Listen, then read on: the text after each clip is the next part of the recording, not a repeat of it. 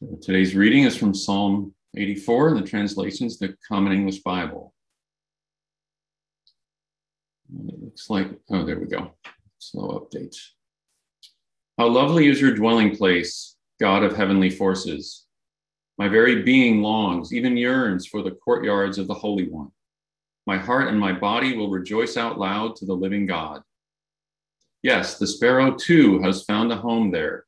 The swallow has found herself a nest where she can lay her young beside your altars, God of heavenly forces, my sovereign, my God. Those who live in your house are truly happy. They praise you constantly. Those who put their strength in you are truly happy. Pilgrimage is in their hearts. As they pass through the Baca Valley, they make it a spring of water. Yes, the early rain covers it with blessings. They go from strength to strength until they see the supreme God in Zion. God of heavenly forces, hear my prayer. Listen closely, Jacob's God. Look at our shield, God. Pay close attention to the face of your anointed one.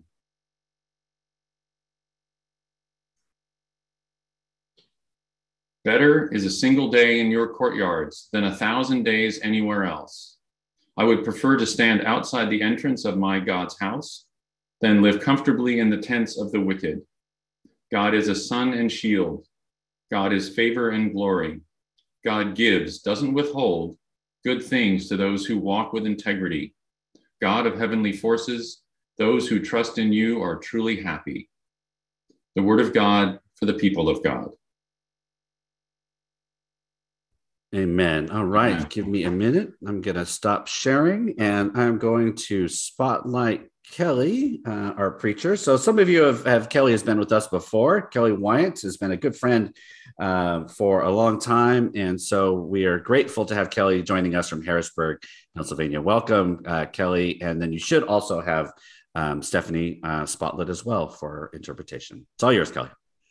Thank you. Longing lies at the center of the human heart. This longing drives us and motivates us in healthy and in unhealthy ways. We spend much of our lives unaware, I believe, of this yearning, and yet it is there, just under the surface, motivating our behaviors and even our beliefs. This longing is not selfish, although sometimes it is for ourselves. We long to know the truth, to be loved, to be understood, to know what will give this life meaning. We long for purpose. But we also yearn for goodness for others, for peace, for healing, for the end of violence against other human beings, creatures, and all of God's creation. This longing pushes us to work for justice, to tend to the earth, to nurture children, to gather in community, and to be seekers of life and fuller life. For what is it that you yearn for? What is your deepest yearning? Psalm 84 speaks to this deep longing within us. How lovely is your dwelling place, O Lord.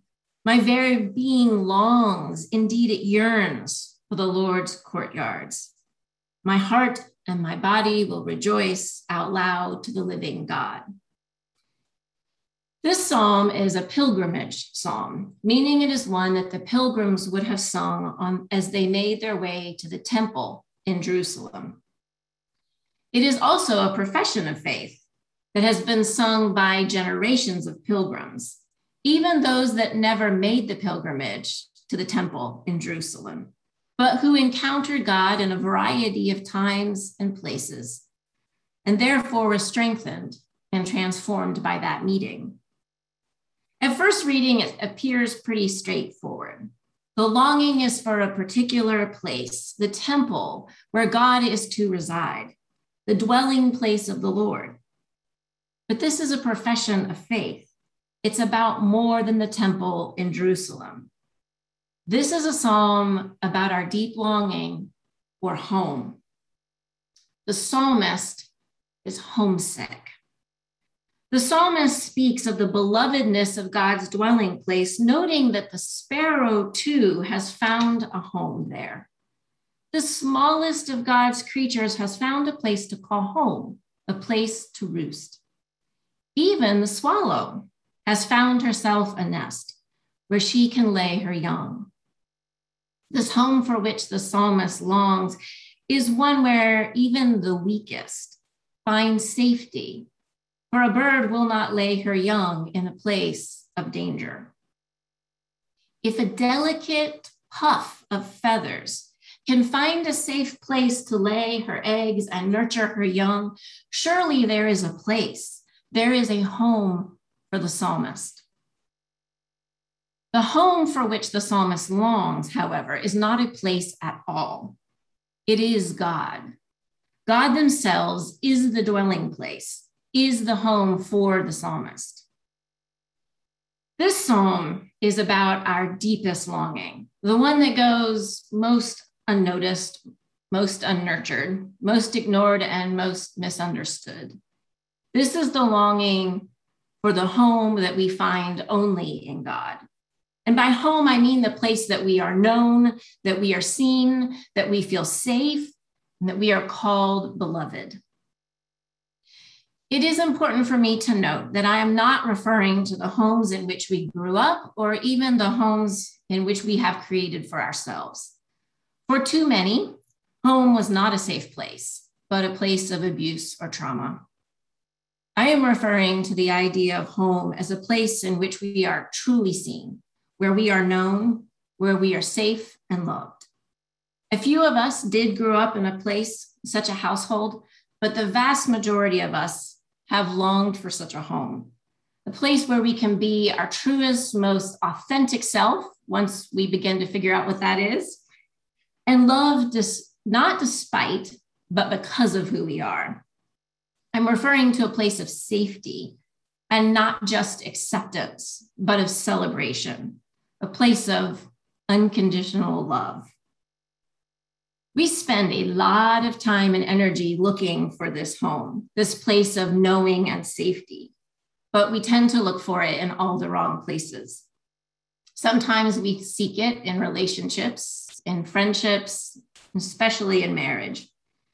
This, of course, puts undue pressure and burden upon our relationships, for no one person can fulfill the deep yearning within us to be known and seen and loved. Relationships, and particularly marriages, fray under unrealistic expectations of both partners. Although we understand this intellectually, it is sometimes a surprise that the other cannot read our minds and predict our needs.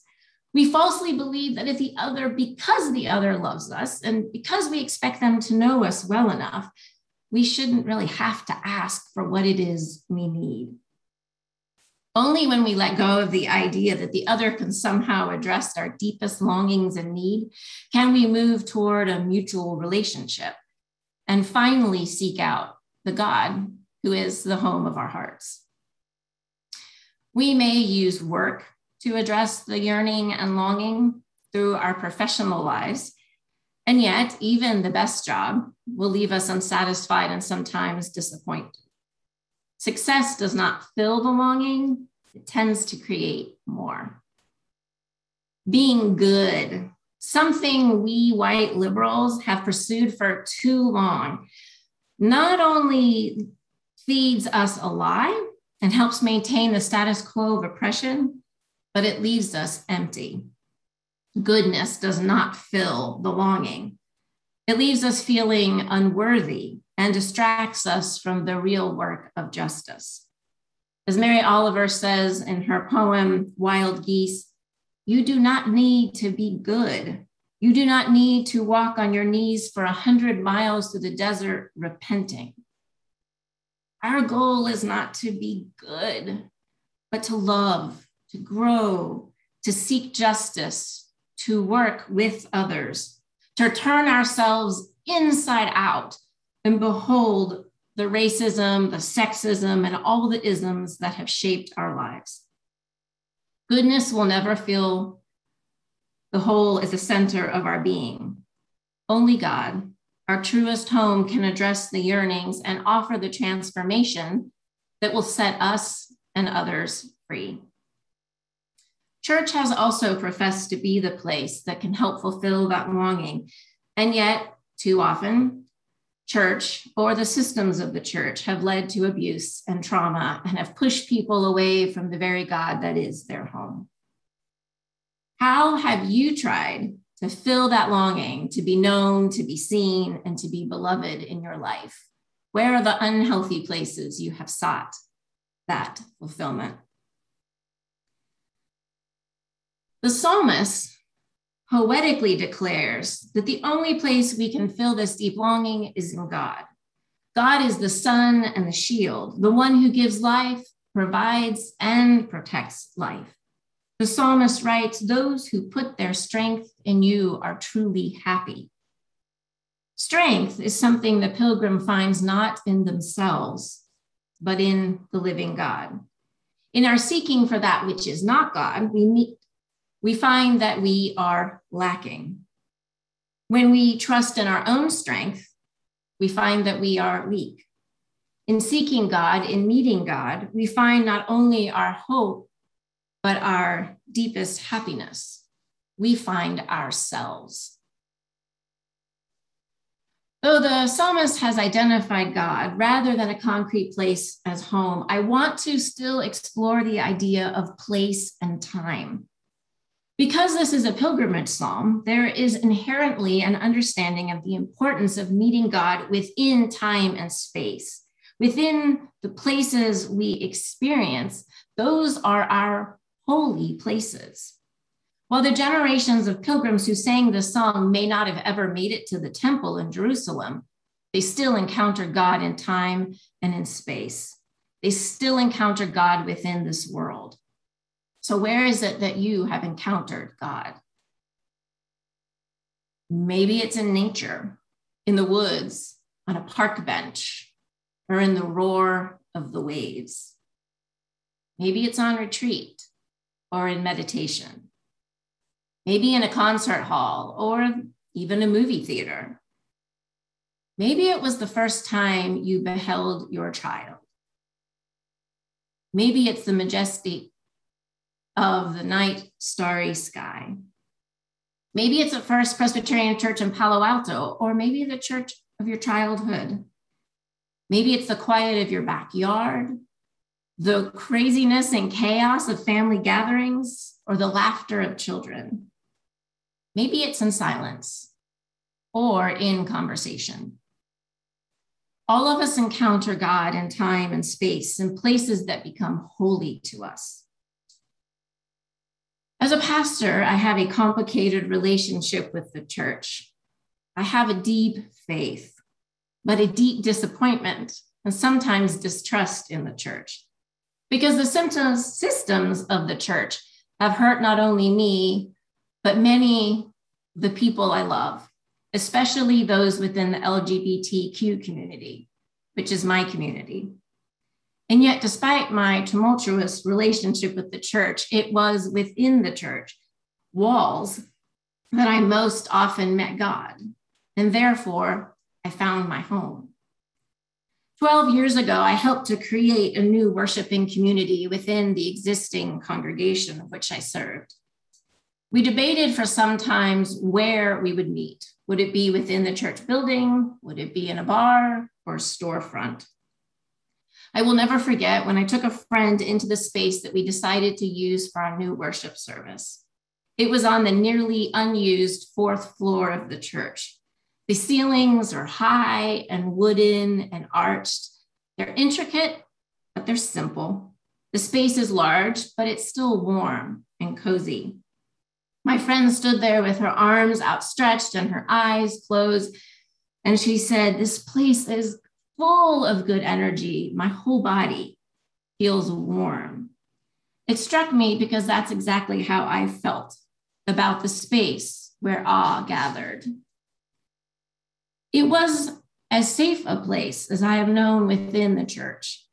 It was a place where people were vulnerable, honest, where we longed together. It was where I most often met God. It helped me find my home in God, which has sustained me through grief and loss and heartache. The psalmist knew our longings, for they too were human. We are longing for, yearning for, seeking our home, which is in God. Once we have encountered God and found our home there, we are further strengthened to find a community of people who have also encountered God and been transformed.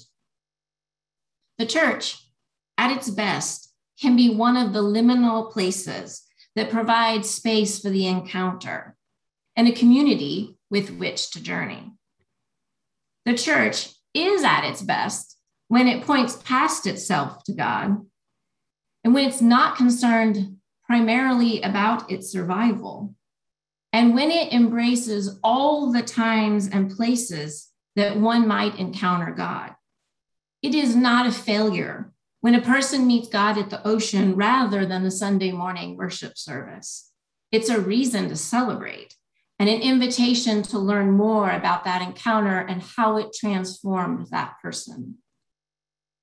Once we have met God, truly encountered God, and found our home there, we are able to enter our relationships, our work, our call to justice, and even the church in ways that are more balanced, healthy, and celebratory. My heart and my body rejoice out loud for the living God. My friends, the longing we know, the deep yearning to be at home, to be safe, to be loved, to be seen, to be known, is found in the one who has already called us children, calls us to themselves, our living God. Amen. Let us pray. Open our hearts, our minds, our very beings, that we may be open to you, that we may encounter you throughout our lives, O God, so that we may be transformed and strengthened, that we may do the work of justice, that we might form communities and be light and healing and hope in the world. In your name we pray. Amen.